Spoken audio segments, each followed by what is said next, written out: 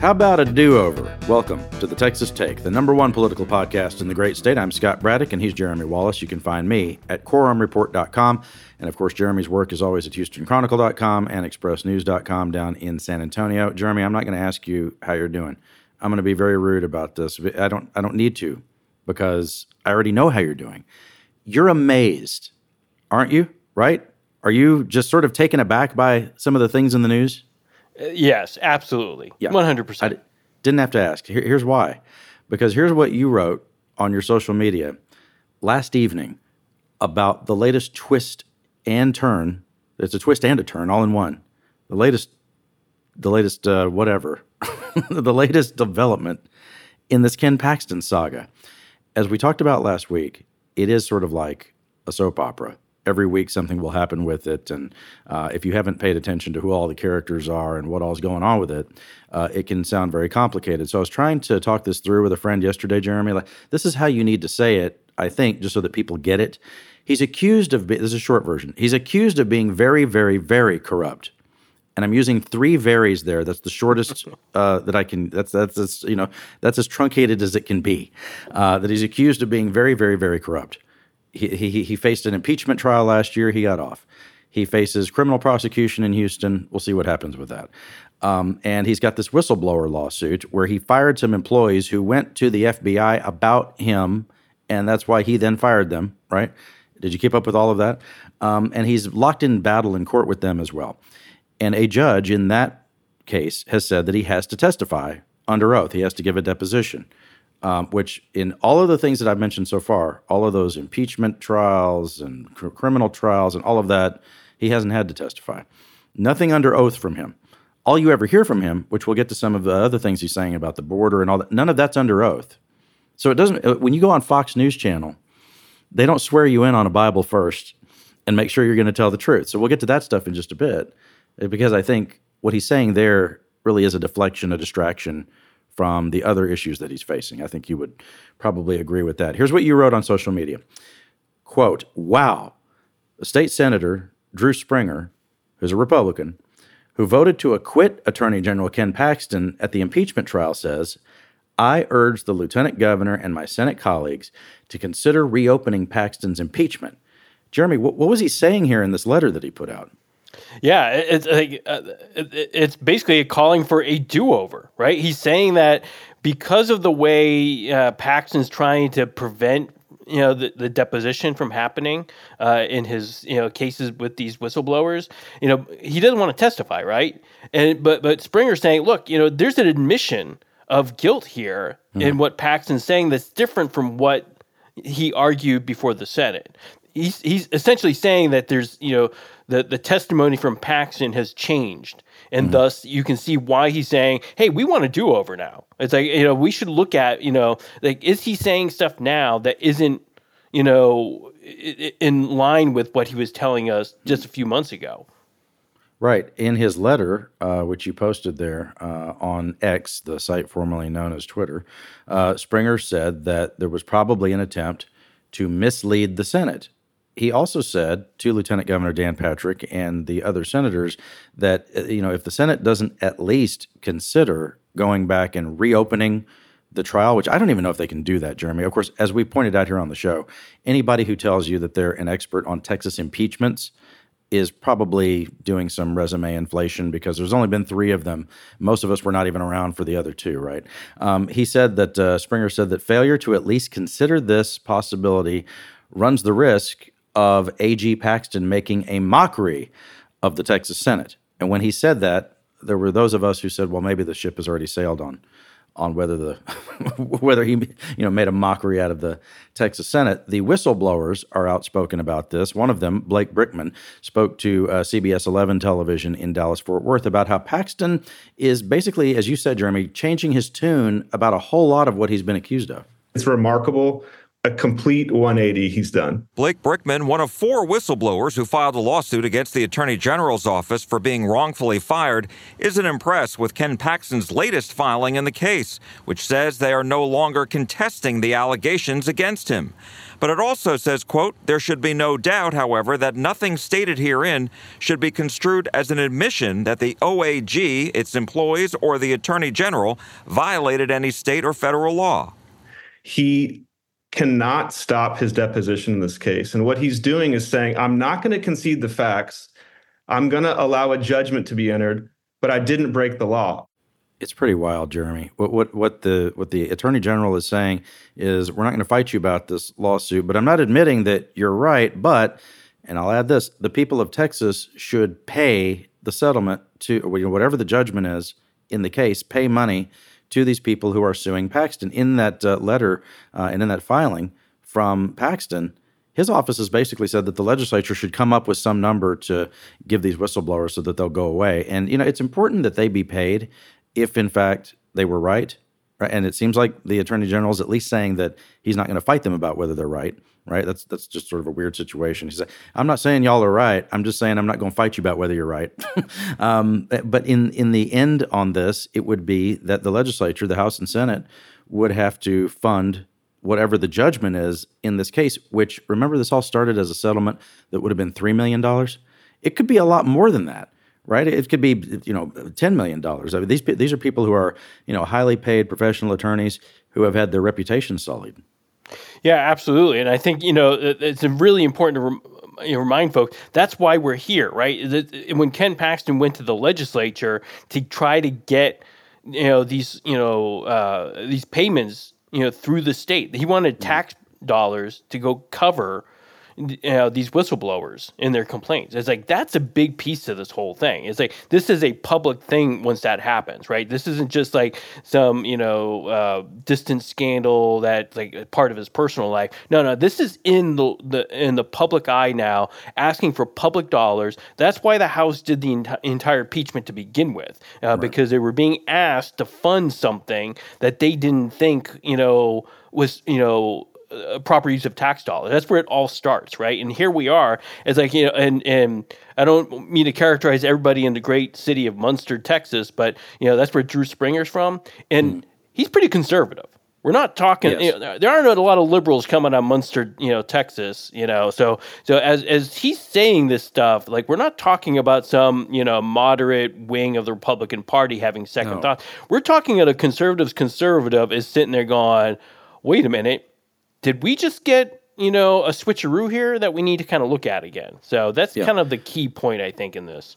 As of now, we have not seen, and we're recording the show on Friday afternoon, we haven't seen a response from Lieutenant Governor Patrick or the other state senators. I haven't seen anything on that just yet. Of course, we'll update it at quorumreport.com if we do see that. As of now, and Paxton's trying some more, legal, fancy footwork to try to get out of testifying under oath. They're still working on that. Another appeal. They're making a request to one of the appeals courts right now. I think it's the Third Court of Appeals in Austin, where Paxton's trying to get out of testifying once again.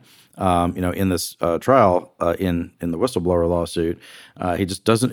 He will do almost any. This is the way a very conservative Republican said it to me. He will do almost anything, and maybe just take the word "almost" out. He'll do anything to not have to answer questions under oath about what went on in his office. And again, he's just accused of being very, very, very, very, very corrupt. So we'll continue to follow this and see what happens. The things that he does want to talk about are what, Jeremy? And you and I were talking about this before the show. You have Republicans who want to make an election year about one issue, which would be immigration, border security, and what they're calling an invasion on the Texas-Mexico border. And you have Democrats who want to make this more about women's right to choose for reproductive rights and abortion rights and all of that. We'll get to abortion in just a bit. We'll start with the Republicans. We'll stay with Ken Paxton. Paxton, again, not under oath on the Sean Hannity show, as you pointed out to me, was saying some things that are probably nowhere close to reality. I'm not sure. It reminded me of the speech that I listened to Paxton give in Beaumont, where it's just completely untethered from anything close to the truth.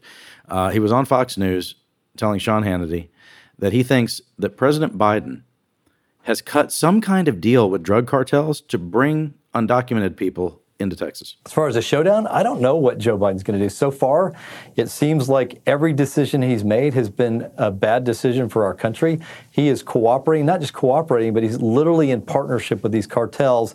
In the old days, they used to come and try to hide and run away from Border Patrol. Joe Biden's cut a deal somehow where these cartels transport people directly to the Border Patrol, and then they move them around the country. So we're in a terrible situation, nothing like this country has ever seen before, and I fear the consequences of Joe Biden's decisions for the next years. Now, he made these comments, Jeremy, with the backdrop being that Governor Abbott has said that Texas has a right to defend itself from what he and others call an invasion along the Texas-Mexico border. Abbott, of course, also on Fox News Channel, was making his points about what Texas is doing here. Because the Biden administration has really, truly abdicated its responsibility to secure the border and enforce the laws, Texas very simply is securing the border.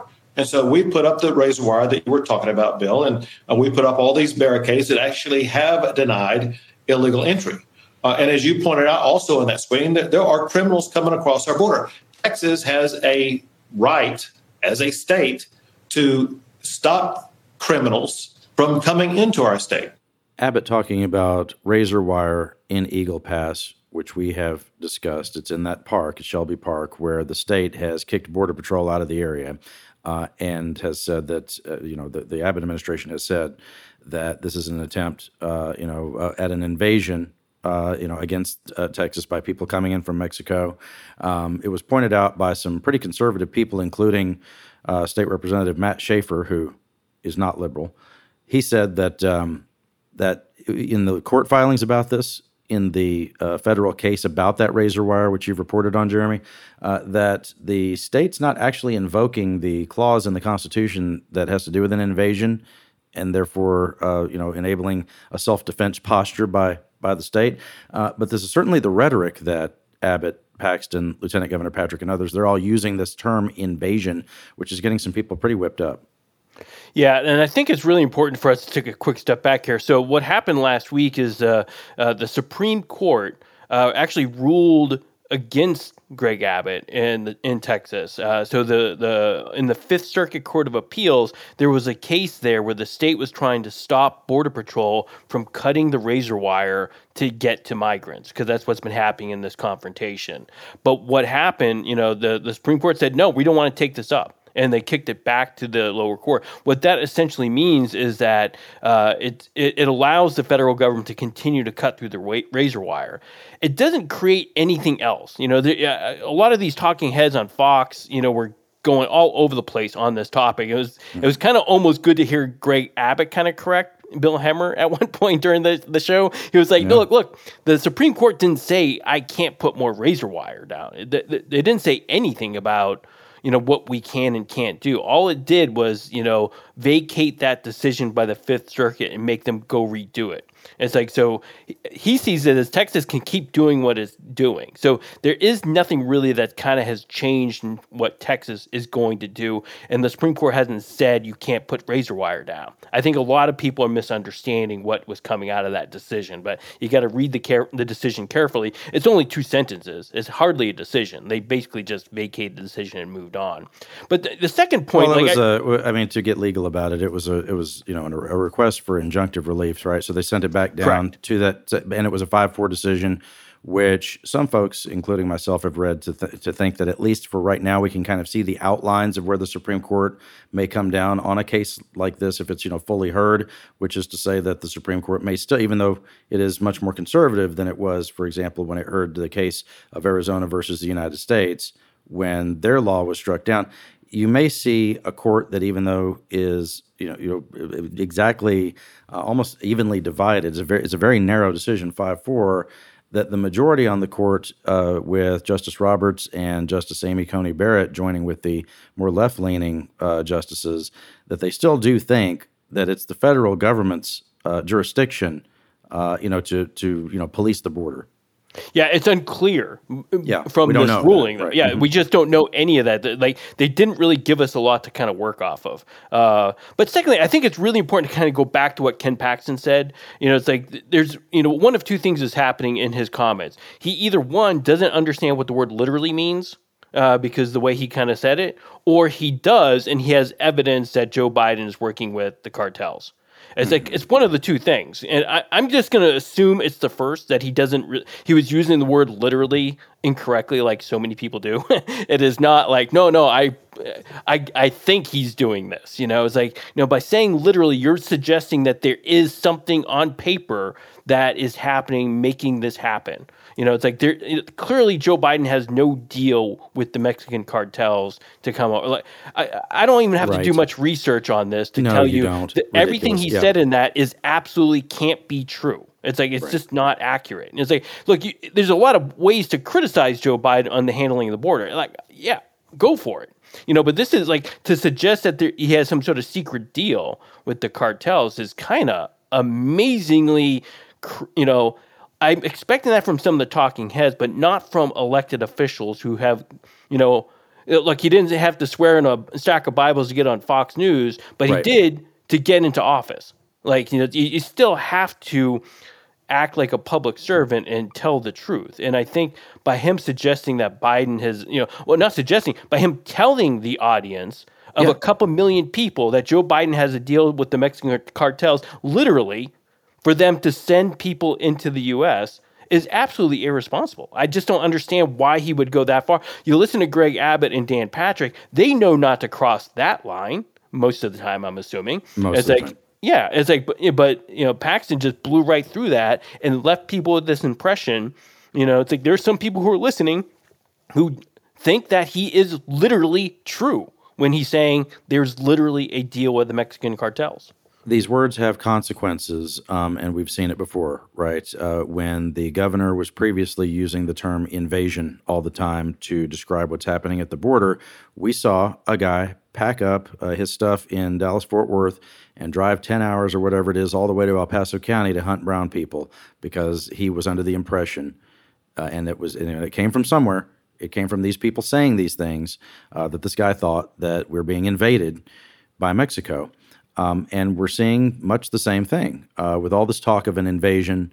And as you just said, Paxton talking about Biden having some deal with drug cartels. I saw on social media where former Congressman Beto O'Rourke and others were pointing out that there are these people who are posting on TikTok and on Twitter and other places right now that they need to go to Texas. These are people who are not here in Texas who want to come here and volunteer their time to kill people who are coming across the border. And I'm going to play this for you, Jeremy, and the language is rough. I'm going to warn everybody about that right now. If you got kids in the car or whatever, if you're listening on the way to work or whatever, some people do listen to the show that way, you might just fast forward for about 2 minutes here. But it is important to make this point, that this is the equivalent of, smoking a cigarette at a gas station and ashing on the gas nozzle and acting like nothing bad might happen. The way some of these people are talking about an invasion all the time has some folks so agitated, so worked up, that they're ready to murder people, and they'll say it out loud. Listen. Joe Biden signed a fucking paper stating that all illegals get to go into the national parks, and we can't police them, we can't go in there, we can't say shit to them, so they get to go in there and build fucking bomb factories and fucking caves? How much further do we let these motherfuckers take it before we kill them? He's clearly somebody watching someone like Paxton on Fox News Channel saying that there's a deal between Biden and drug cartels. By the way, Jeremy, this guy was not done. Listen to this. How long until we just start cutting their fucking heads off in stores? Let them bitches know they came to the wrong motherfucking country.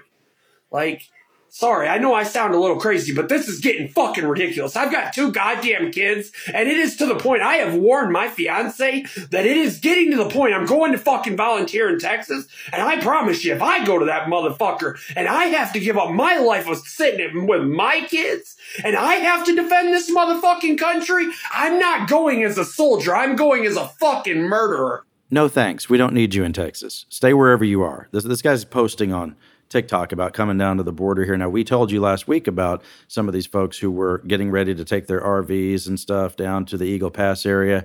They were calling for thousands of people to go down there.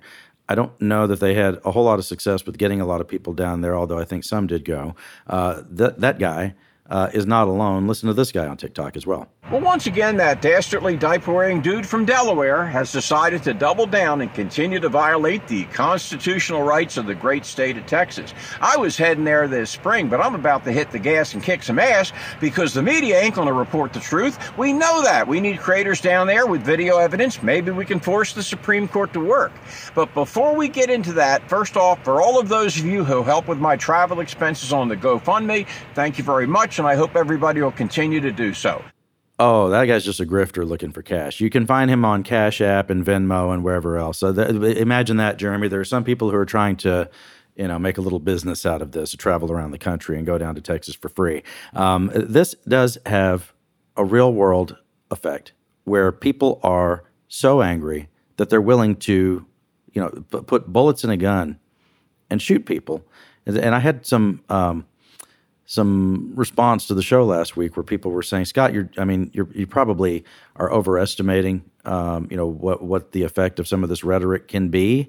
When I pointed out that that's exactly why the guy twisted off in El Paso years ago. And I think you get into this debate where people will say that, that what Abbott and Patrick Paxton, whatever they're saying, those are just words. And that's not, that you can't blame them if someone who's not, mentally, right in the head, is somebody's a disturbed person, and they twist off and do something terrible. You can't blame those people in power who said all those things for what for what a deranged person does.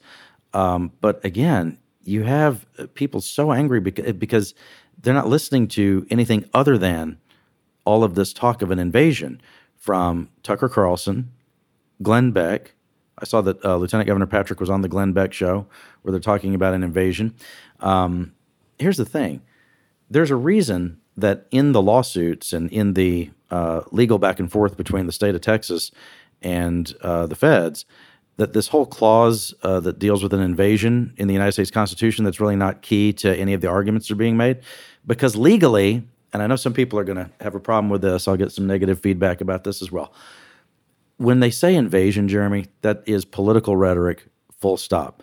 An invasion in a court case has a legal definition. And what's happening on the border now is an immigration issue.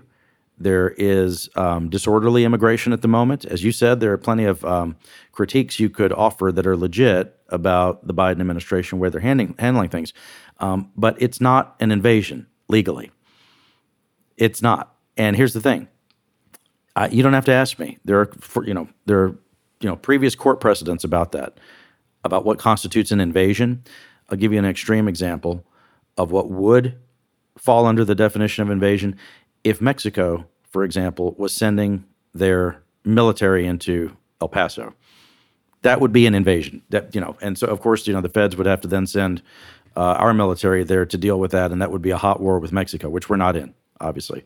When people use this term invasion all the time, and then they try to act as if that needs to have some legal bearing on what's happening in the court cases with this, that's just not happening. They are telling people that our country, and Abbott, I'll name their names again, Abbott, Patrick, Paxton, all these people, telling people that we're being invaded and using this term, self-defense. Now, in a legal sense, when you use the term self-defense, what are you setting the predicate for, or what are you telling people is okay to do? To kill people, right? If you say it's an act of self-defense, then it's justifying killing people. That's what these folks are telling the Fox News viewers and the Glenn Beck viewers and all the rest. And to act as if that's not going to have some kind of an impact in the real world, these guys just are not dealing with reality.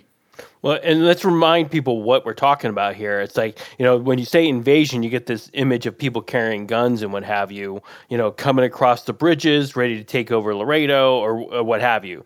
But let's remember the reality. Like the woman and 2 children who drowned in the river earlier this month is what they're talking about. That's the invasion. It's a mother and 2 children. We're talking about yesterday there was another report that from Texas DPS that there was a Nicaraguan man who drowned in the river. It's like we're talking about people who are literally trying to come to the country for their family a lot of the times, if not all of the time. And so those are the people that, these people are threatening to murder, right? It's like as if it's like we haven't done enough to make it as hard as possible, right? For these people to seek asylum in the U.S. in any legal capacity. And this goes to the Biden administration too. It's like there's clearly not a functioning asylum process that these people think they can use to make their claim. So thus they're coming across. There's a reason why this is all happening, and like I'm a pox in all their houses type of mood right now. But like if the Democratic and Republican leadership, they know the system is broken. They all know it, and yet they're struggling to come to some sort of repair or fix or even want to tamp this down because it has so much value to everybody politically to make people this angry, because angry makes you vote for people, right? So Greg Abbott's popularity nationwide is soaring as people around the nation yesterday, all these governors from all these other states were saying, we stand with Greg Abbott. We stand with Texas. It's like you had Ron DeSantis making statements saying he's, standing with Greg Abbott. This is all helping Greg Abbott. The more inflamed this conversation gets, it's not bad politically for any of the people we just mentioned. Patrick, Paxton, and Abbott are clearly benefiting from this conversation being where it is. And no deal to be had in Washington. Apparently, they have been trying to, come up with some kind of immigration and border security package in the United States Senate. And to the point you just made, Senator Mitt Romney, who is retiring. An interesting point here, Jeremy. Romney, who's retiring, saying, hey, we should be doing this and we shouldn't just let a deal fall, on the altar of politics, presidential politics.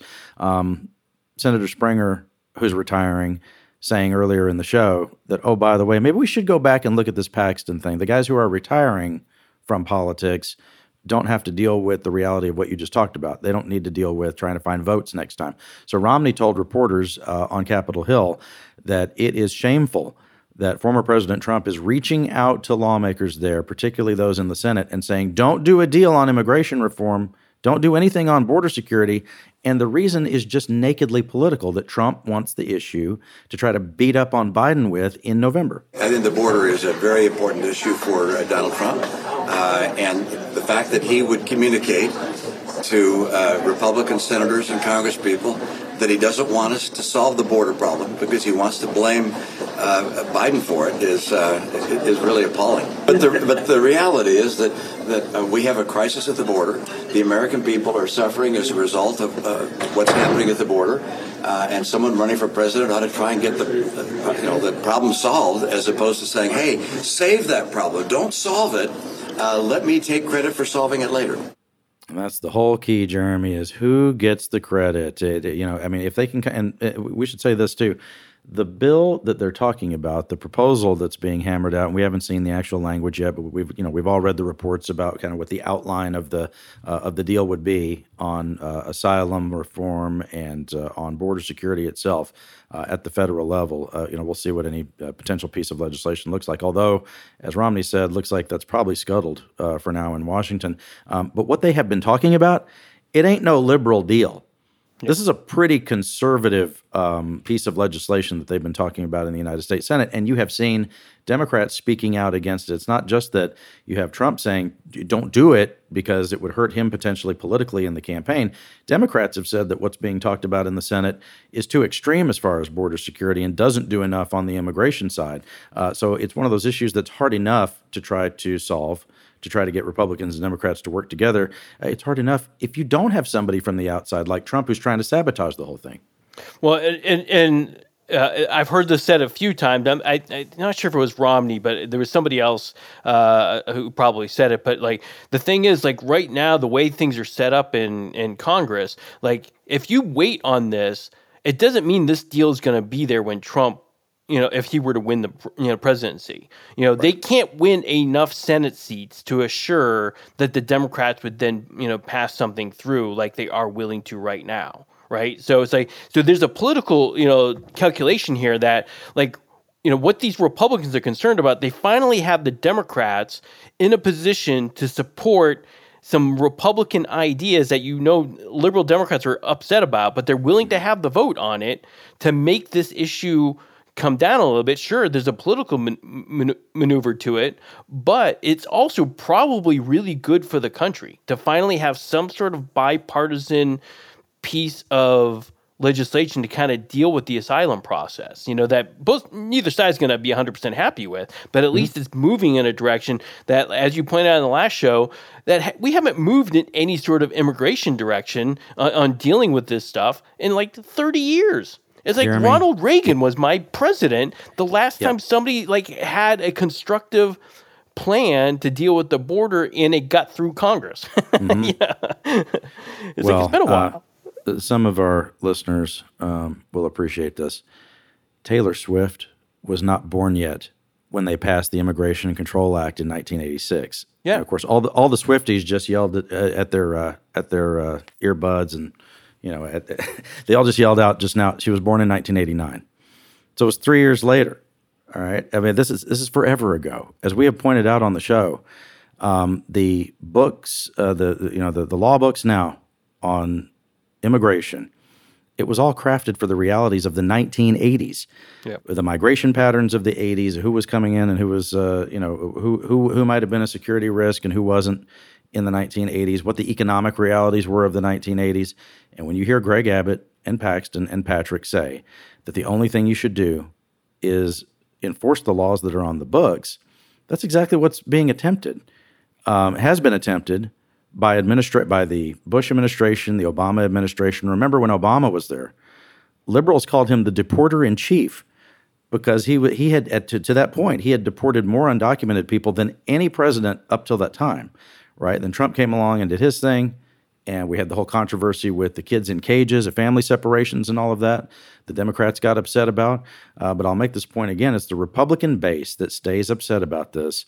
No matter what the facts are, no matter what the migration patterns are, whether the numbers are up or down, apprehensions are up or down, encounters with migrants are up or down, where the people are coming from, whatever. And Democrats only get upset about it or want to do anything about it if either there's something like the kids in cages that we saw, under the Trump administration. And remember, the pushback to that was, well, who built the cages in the first place? It's not like it never happened under President Obama. To be fair, there was that whole back and forth about that. But Democrats, as you said, also have a political motivation as well to try to fix this now because they don't even want it to be an issue coming up in November. I would say for both of them, it's sort of a pox on both their houses. As you said, that for Republicans and Democrats, screw it. If you have a chance to do something that would be good for the country overall, then do that, even if it is an election year. Yeah, and one of the big changes, you hit on the immigration patterns, the big difference, it's like in the mid-1980s, this is really important to understand in terms of world history, right? In the mid-1980s, Venezuela was one of the most stable economies in the entire South American continent. It's like it was in really good shape. It was a country that we were doing a lot of business with. It had a lot of democratic, potential growing in that nation. Now, I would argue, and I think a lot of people in the international community would argue, Venezuela is the reason why we have this surge of migration hitting Texas like we are right now. You have 7 million people under some estimates that have been displaced from Venezuela as it has, spiraled into this socialist dictatorship where inflation is rampant and people literally can't feed their families. That is, look how different everything is. The last time we dealt with immigration, we had no idea that one day Venezuela would be this constant spigot of humans having to find relief, right? And that's what's happening right now. And we still haven't, over the last couple of years, we just haven't addressed this, in any way, shape, or form. And we've added maybe to the problem. Again, there's another good geopolitical debate on how you handle Cuba. But one of the things that did affect, why there's so many Cubans now coming through here is that we ended wet foot, dry foot, which was the policy that once people from Cuba made it to Florida, once you made it on the land, you could stay. And so you didn't have to go through Mexico up through the Texas border like they're doing now. What's happening in Eagle Pass is largely dominated by Venezuelan and Cuban migrants who are coming to the border there. That is what's happening. Nobody wants to talk about that specifics and, all the rest of the strings to that thing. But boy, I really wish somebody would, because I think that would really kind of go a long way. If we could figure out how to deal with Venezuela in a way in which 7 million people didn't want to leave it, that would probably be good for this whole debate. Absolutely. Now, on to what the Democrats want to talk about, which is reproductive rights. And they're going to put a big spotlight on this during the State of the Union address. One of the big Democratic activists in New Hampshire was telling me just the other day, Jeremy, that she's been telling women in particular, but everyone, when they go vote this November, that they need to take Kate Cox with them into the voting booth, that they need to be thinking about that story when they do it. You have the Democratic organizers who are saying, look at what's happening in Texas, where a woman who was seeking an abortion, who didn't even really want an abortion, but was seeking one because of a medical issue. Her doctor was saying that, not only is this not going to be a successful pregnancy that will end in the birth of a healthy child, that's not going to happen, but also this would impair her and, probably prevent any future ability of this woman to have children going forward. And there are some Republicans who I have heard from who say, there's nothing pro-life about that. When you say that this woman wants more kids and you're putting her in a position where she wouldn't be able to have them. Kate Cox has now accepted. I saw where it was the invitation had been extended to her. Kate Cox of Dallas invited to the State of the Union address. And, the president, whoever it is, always tries to make a big deal about whoever they invite to the State of the Union because they are going to tell the story of that person and put it out there on display for the nation during one of the big moments of pomp and circumstance in Washington. Kate Cox, of course, has become sort of a rallying cry, as I said, for those who are trying to fight against the restrictions we have on abortion in Texas. Cox told CBS News that the whole ordeal of having to, as you remember, she went to court. She went all the way to the Texas Supreme Court, which refused to clarify for her whether she could even qualify for a medical abortion to get a legal abortion in Texas. And by the way, the court said that the Texas Medical Board could at least weigh in on that and give physicians some guidance about what medical exceptions even are in this state. Right now, it's just sort of chaos. Women and physicians don't even know what qualifies really for that medical exception. Cox told CBS News that all of it, all the stuff I'm talking about, has just been a nightmare. I wanted to be here, close to home. I mean, it's the hardest thing I've been through. I wanted to come home, cry on my own pillow, hold my babies, be near my doctors. So I was really hopeful. That's really what I thought about most going into this. Some of the people on this other side of the issue say, why not just have the baby naturally and whatever happens, happens? Mm-hmm. I want more babies. I talked with our doctors, and I didn't want her to suffer. I felt it was best for her, and I felt it was best for our family as well. We want to be able to have more babies. We want to give siblings to our kids. Now, in Texas, Steve and Amy Bresnan, who are longtime attorneys and lobbyists at the Texas Capitol, have petitioned the Texas Medical Board to weigh in with what they call a rulemaking to take the law and let physicians know exactly what they're allowed to do as far as a medically necessary abortion. And this is something that gets controversial with both sides, by the way, Jeremy, because there are some of those political organizers on the Democratic side who don't want to see a specific list put out of what the medical exceptions would be for an abortion. There's also the argument about some Republicans, not all, but that some Republicans want to see there be just chaos, as I mentioned, that physicians, that women would have no clue what is legally allowed in Texas. And when you look at what the Supreme Court said in the Cox case, they said that the medical board is, and this is straight from the ruling that they made, the medical board is empowered under Texas law to go ahead and sort of clarify what's in the law for physicians.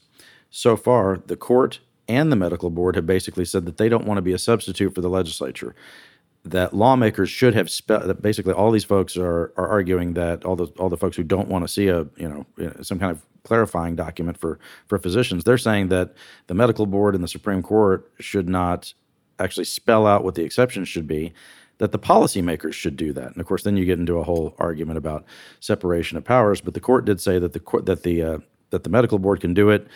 The medical board has said that they'll at least take a look at it, and I think they have, I might be getting this wrong, but 60 to 90 days as far as whether they might weigh in on that. So we'll update you on that.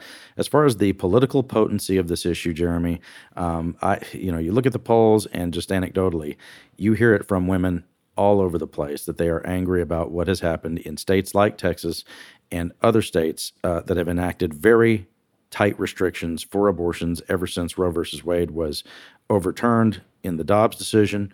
This is not going away. Just, immigration not going away and abortion not going away.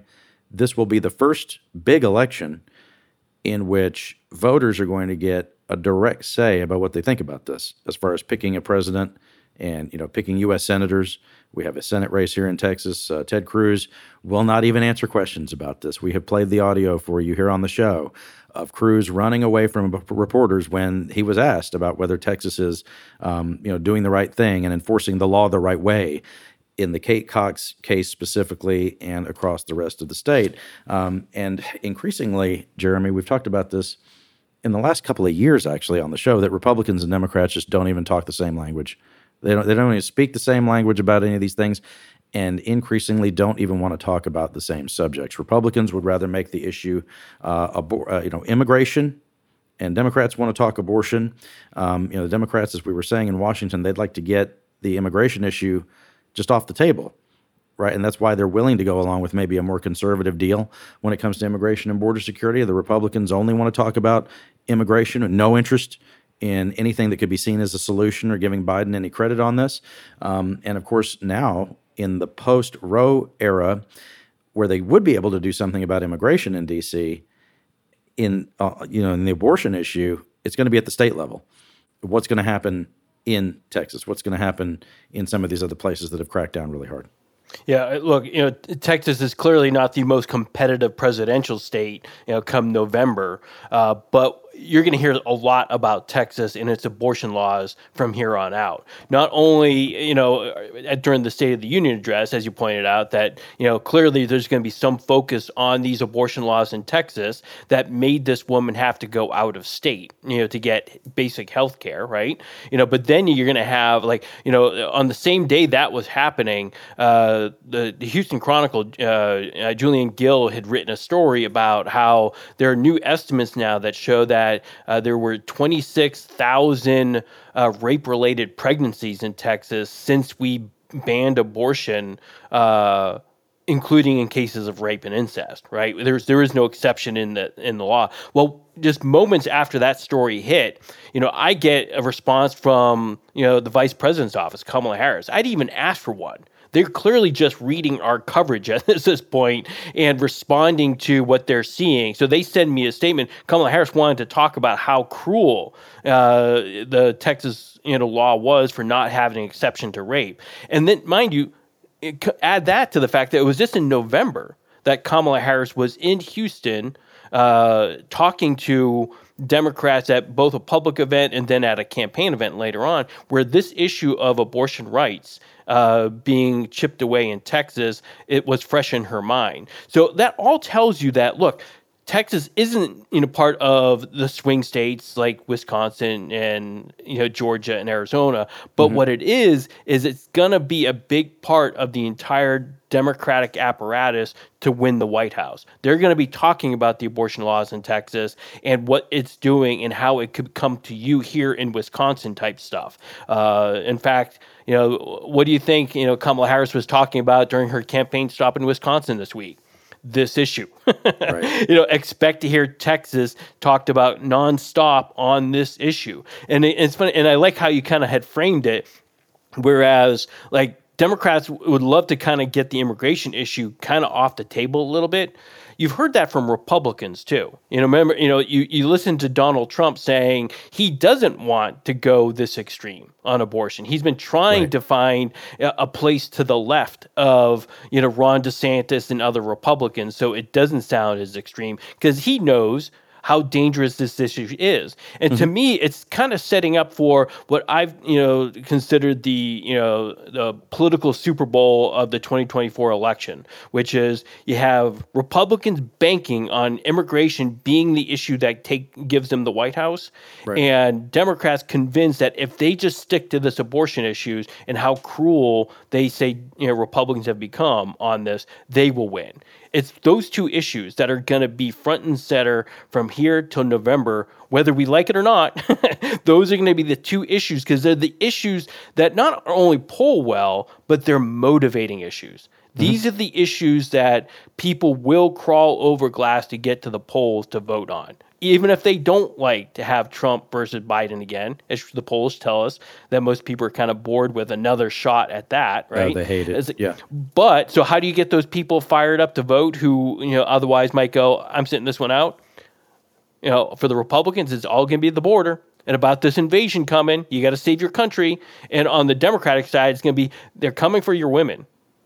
Look what they're doing to us. It's like women are going to have to be the ones who stand up to fight this back. Joe Biden said it in his speeches. They have totally telegraphed what we're going to deal with. And here we are in Texas. We're front and center on both those issues now, right? It's like we are the crux of the argument. We are the border state with one of the most restrictive abortion laws in the country. We're both those things. And so it's kind of a weird kind of ultimate bonus in the end for Texas that we're going to get a lot of attention in the presidential election, whether we like it or not.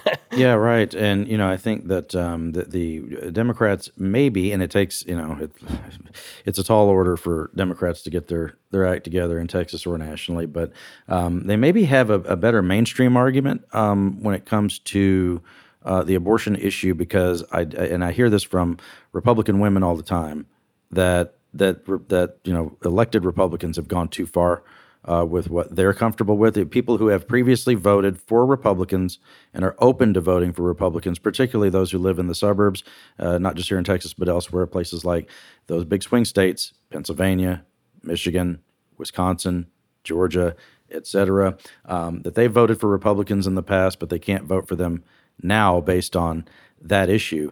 Look at the difference between the way Republicans are talking about immigration now versus the way it was talked about in 2016 when it was a successful argument for President Trump. Now, you remember when he came down the golden escalator, one of the first things that he talked about was they're sending their rapists and all this other stuff. That's, of course, the soundbite that everybody remembers and was disgusting. It's the kind of thing that whips up, one of those people like we were hearing from earlier in the show. But the main argument that was made in 2016 was an economic argument, that people are coming in to take your jobs. People are coming in to sort of rob you of your economic success. If you're one of those people who lives in a swing state like Pennsylvania or Michigan, you're in the Rust Belt and you used to have a job in manufacturing, and guess what? It's that your manufacturing jobs have been sent overseas down to places like Mexico or wherever else, and these migrants are coming in to take work away from you. Now the argument seems to be that there's an invasion going on and they're coming to kill you, which I think most people just don't even believe that, Jeremy. Most people probably just dismiss that outright because that sounds insane. But the people who do get whipped up by it are those who have a nonstop diet of Fox News Channel, OANN, Newsmax, Tucker Carlson, Glenn Beck podcast, all that sort of stuff. And so for the Republican side, it allows them to amp up their base in a way that, creates a great turnout election for them. There's no persuasion going on there. They're not reaching out to the middle. The Democrats are trying to reach out to the middle with abortion. They're trying to reach out to people who have voted for Republicans previously on abortion. We have a lot of them would say, this is all, way too much. And I think that, in some of those swing states, watch this very closely, which third-party candidates are able to get onto ballots in which states, that some of that is playing out now. With President Trump, his electoral success, not his polling, but the way that votes actually played out for him in 2016 and in 2020, he basically has a floor of like 46, right? And then he has a ceiling of like 48. And so, the Democrats are kind of banking on the idea that they could get some Republicans to vote for them and try to keep these third-party folks out, right? And you see that in the way that the DNC has handled the nominating process and all of that.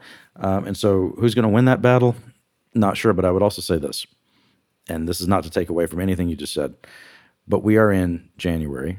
We're almost done with it. We're heading into the second month of the year. At the same time on the calendar in 2020, would any of us have thought the rest of the year would be dominated by COVID and shutdowns and all of that? No way to know what's going to happen next. The very next year, same time on the calendar in January of 2021, would any of us have thought that the entire discussion for most of the rest of the year would have been a winter storm that killed hundreds of people and the fact that the grid completely failed? No. So in all likelihood, everything you're saying is right. But this is why we show up for work every day, because you never know what's going to happen next, what's going to unfold. Did you see that Sid Miller, our agriculture commissioner, is he's I guess now hoping that somebody will challenge him to a duel? He's hoping that a Republican would challenge him to a duel. Sid Miller has been campaigning against his fellow Republicans, just like Ken Paxton, just like Lieutenant Governor Patrick, just like Governor Abbott on the voucher issue. Sid Miller has cut some television advertisements blasting Speaker Dade Phelan and others. Here's the ad that is running, I guess, in Jefferson County, down there in Southeast Texas, where Sid Miller says that Dade Phelan is a rhino and he's got to go. Howdy, neighbors. Commissioner Sid Miller here with the Texas Department of Agriculture. Donald Trump, Ken Paxton, and the Republican Party of Texas all agree with me. It's time for Dade Phelan to go. Phelan gave Democrats powerful chairmanships. He cuts deals with them every day. This kills our conservative policy that hurts rural Texas the most. Now at least one GOP House member has had enough of this. It came to light that last weekend, Representative Glenn Rogers, who's from Mineral Wells up in North Texas, that's west of Fort Worth, out past Weatherford, Glenn Rogers told Sid Miller in a text message last Saturday night that he is a, quote, bought and paid for pathetic narcissist. And he went on to say that Miller should, quote, kiss my ass. Now, the reason that we know about this is because I guess it was on Monday, Sid Miller posted the text message from Glenn Rogers to Sid Miller's social media, which I think on Facebook he has 1 million people on his page. He has fewer followers than that on Twitter, but he gets a lot of activity as he calls himself Trump's man in Texas. So he's big on the social media stuff. But he was never banned from Twitter, I don't think. Although he might have been for a little bit when he called Hillary Clinton a name. Starts with a C, and it's a four-letter word. The text from Representative Rogers, which was sent around 9 p.m. on Saturday evening, said that if Miller, quote, if he had any honor, you would challenge me or any of my Republican colleagues to a duel instead of strutting around posting pictures with a rifle and threatening to shoot rhinos. Rogers, by the way, faces 2 challengers in his primary in March, said that apparently, quote, a rhino now is any conservative Republican who's not bought and paid for by Ferris Wilks and Tim Dunn. Of course, those are the big, mega donors in the Republican Party, the billionaires from West Texas who have funded efforts to go after incumbent Republicans. These races for Texas House in places like Abilene, where I am today, in Mineral Wells, where Rogers is from, And in a few other places, maybe down in the Temple area, where Representative Hugh Shine is the representative. These things are heating up. There is some social media activity on these things, Jeremy, but as far as I can tell on the ground, and this is part of what we were talking about last week, when you go to these districts, at least so far, and I'm in the middle of my travels now, I don't see that much action on the ground. There is not a whole lot of, and it's raining today, Friday afternoon in Abilene, so not a lot of chance to do block walking and things like that today, but I haven't heard a lot about those efforts. I have seen some campaign signs. Stan Lambert is the state representative for this area here in Taylor County, and his challenger has Ken Paxton's face on her yard signs, on her campaign signs. His face is almost as big as her face is on the campaign sign, which seems like a very strange thing to do. You've got Paxton running around, just like Sid Miller, just like Greg Abbott, threatening these fellow Republicans, and I have really started to think, and who knows, things could change. We have a little ways to go. As of last week, we were about a month out from early voting, so we're about 3 weeks out now, right? Something like that. And I think the people who are trying to challenge these incumbents, including Sid Miller, are really playing catch up. There's a lot of noise right now, but there's not that much happening on the ground. I'm not seeing a lot of spending happening. We haven't seen that yet. In past elections, there have been a lot of cases where we get what we call late money bombs, where different groups will go in and spend a bunch of money against a candidate, kind of a sneak attack, try to take somebody out. But as you have pointed out many times, if you're going to run for one of these offices, you have to start early. And a lot of these incumbents have been campaigning since, it's not that they've been campaigning since last summer, which might be ideal, but at least a lot of these incumbents have been really working it since last fall when they were still in the legislative sessions, special sessions on this issue of school vouchers, and that being the main issue, but some of the other things that were, debated during those many special sessions last year, property taxes and everything else, all of that was in the mix. But wow, it is really hard to see how any of this noise on social media, I don't think that anybody who lives in Mineral Wells probably gave a whole lot of thought to whatever Sid Miller put on his Facebook page. If they're not, just one anecdote here in Abilene. There's a person here who's a political professional, somebody who does it for a living, has run campaigns in the past and will probably do it again. When I arrived in town, he goes, "Scott, why are you here? There's no race. There's no race to cover," as far as this person could tell. And this is a deeply embedded Republican, Jeremy. Yeah.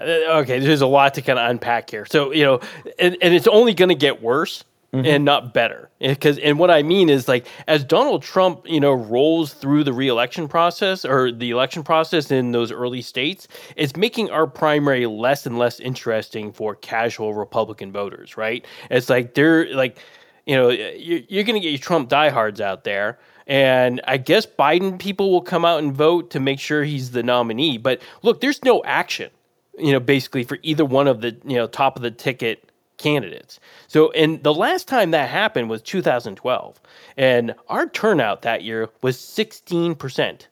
I'm not kidding, 16%. That's half of what we normally get in a presidential primary. But when you have nothing going on at the top, that means there's just not many people voting. So that puts even more pressure on the people trying to knock out incumbents down ballot, because now there's nobody helping you with the get out the vote operation. It is all you. It is all your campaign at this point. And so that puts a lot of pressure. I know a lot of campaign experts who say, like, in this situation, it's like you've got to be on the ground constantly, working your get out the vote operation. That means a lot of door to door. That means a lot of personal contact with these voters, because you know who they are. You have to know who the super voter is. That's who's coming to vote in this election. There's not going to be casual people coming.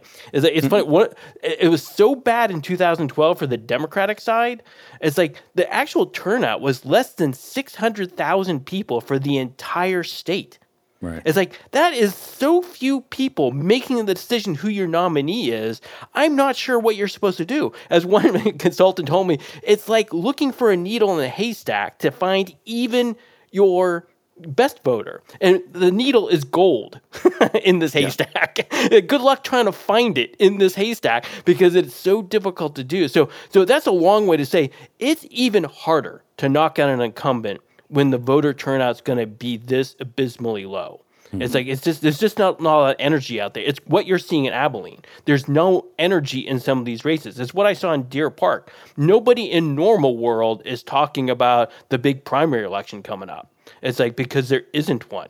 It's like people are assuming Trump has won the nomination, and unless Nikki Haley pulls off kind of a miracle in South Carolina, it's going to be hard to convince people. Like, hey, there's certainly going to be no presidential advertisement. The Senate candidates don't have any money to do it. Ted Cruz doesn't care. He's not going to be putting any money into this race. He just wants to win because he's one of those incumbents. It's best people don't know there's an election coming up, because his hardcore supporters will make sure he gets the nomination. All's fine. And so you can see how the whole structure of this primary, this is sad for a guy who loves covering primaries. Yeah. This is going to be garbage. It's like nobody in the real world, like try to tell your neighbor why they should go vote. I had actually one of my Republican neighbors ask me, why should I vote? And I'm like, I don't know right now. There's not a lot on your ballot. It's like, well, if you want to vote for Trump, just because. You're right. If you want to vote for Cruz, just because. There's no primary for any of our state, legislative districts in my area. So it's like, what else do I tell them? It's like, go do it just so you can say you did your civic duty type thing is what it becomes. That's the kind of voter you're getting. You're getting the kind of voter who's like definitely not going to be fired up about their, county commission seat or your sheriff's race or it's like that is where all the pressure of this race is. So it's going to be really I'm kind of bracing myself for potentially disastrously low turnout. 2012 was the closest example where we had Obama running for re-election and nothing coming from and Mitt Romney had already sewn up the Republican nomination, so nobody voted that year. Right. And, I just would like people to be prepared for it to kind of go either way. We have seen all of these headlines and this is what I mean. We've seen all these headlines about how this is going to be the bruising, bloody primary. It's going to be, so hard for a lot of these Republicans to make it through their elections. And I get why people were writing headlines that way because it was so much noise. So Abbott's going around talking vouchers, and Paxton's going around talking about retribution. And we called it the retribution primary, which is maybe the question that's going to be asked of the voters who do show up is like, do you side with Governor Abbott in his quest for retribution against this person over vouchers, or do you side with Attorney General Ken Paxton because you think that he was wronged, by the Texas House that impeached him? 60% of Republicans voted to take out your conservative Attorney General. That's maybe the question that's going to be asked, but not that many voters are going to be turning out to answer the question. And I'm not sure that folks are, even going to care about that second question about the impeachment thing. I know there's been a lot of noise about it. Certain third-party groups and Ken Paxton himself, they've been trying to make noise about it.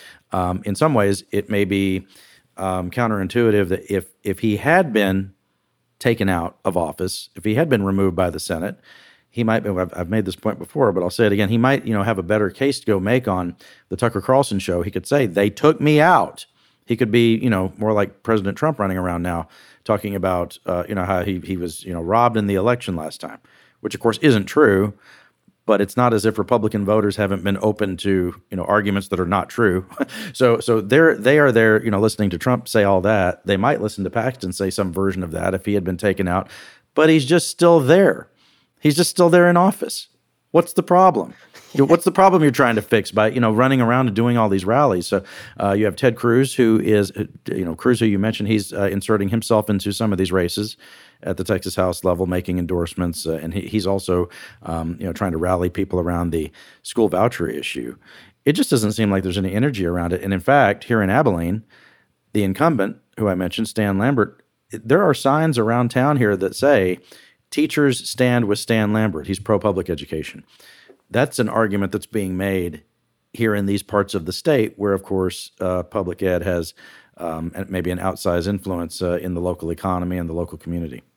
Well, and look, I'm going to take a very unpopular position here, but look, maybe Sid Miller being in a duel could bring a lot of attention to the primary to, let people know something's even happening. That'd probably be the most exciting thing to happen in a duel. So it would just bring a lot of attention and everything. But also, I should argue against a potential duel because, look, newsflash, it did not work out. It did not work out for Hamilton or Burr. It's Right. like, Hamilton, of course, dies, and then Burr, By the way, his career was a disaster after that. So it's like, I would really highly suggest that nobody, do a duel, even if it's going to produce turnout. Don't do it. Just don't do it. That's not the way. Yeah, don't do it. I want to say this just for the sake of words meaning things. And this is for my conservative friends. So many of them over the years have echoed the words of Rush Limbaugh, the late, great talk show host, who would stress that words mean things. So Sid Miller is going around saying that Glenn Rogers challenged him to a duel. But he didn't. You have Miller saying, I accept your challenge, but we can duel using words. But if you look at what Rogers actually said, he didn't challenge Miller to a duel. What he said is, if you, Sid Miller, had any honor, you would challenge me and others to duels instead of running around just, holding pictures of rifles and acting like you're coming after us, right? That it's all PR and it's all BS is what Rogers is saying. He's not saying he wants to meet him at dawn with pistols. He didn't say anything like that. Even though it's all stupid, we should at least, get it right what they're saying. So anyway, as Mr. Kronberg always says, the truth is often the first casualty of any campaign. And that's what we're seeing all over Texas. So we'll continue to cover it for you. Evan Scherer is our producer. Thank you so much, sir. I know that's enough show. I can see it on Evan's face. He's done. Jeremy's newsletter, you should check it out. It's the pinned post on his X page, the page formerly known as his Twitter page. Right at the top there, sign up for his free newsletter, and you should subscribe at quorumreport.com and HoustonChronicle.com. We'll see you next time.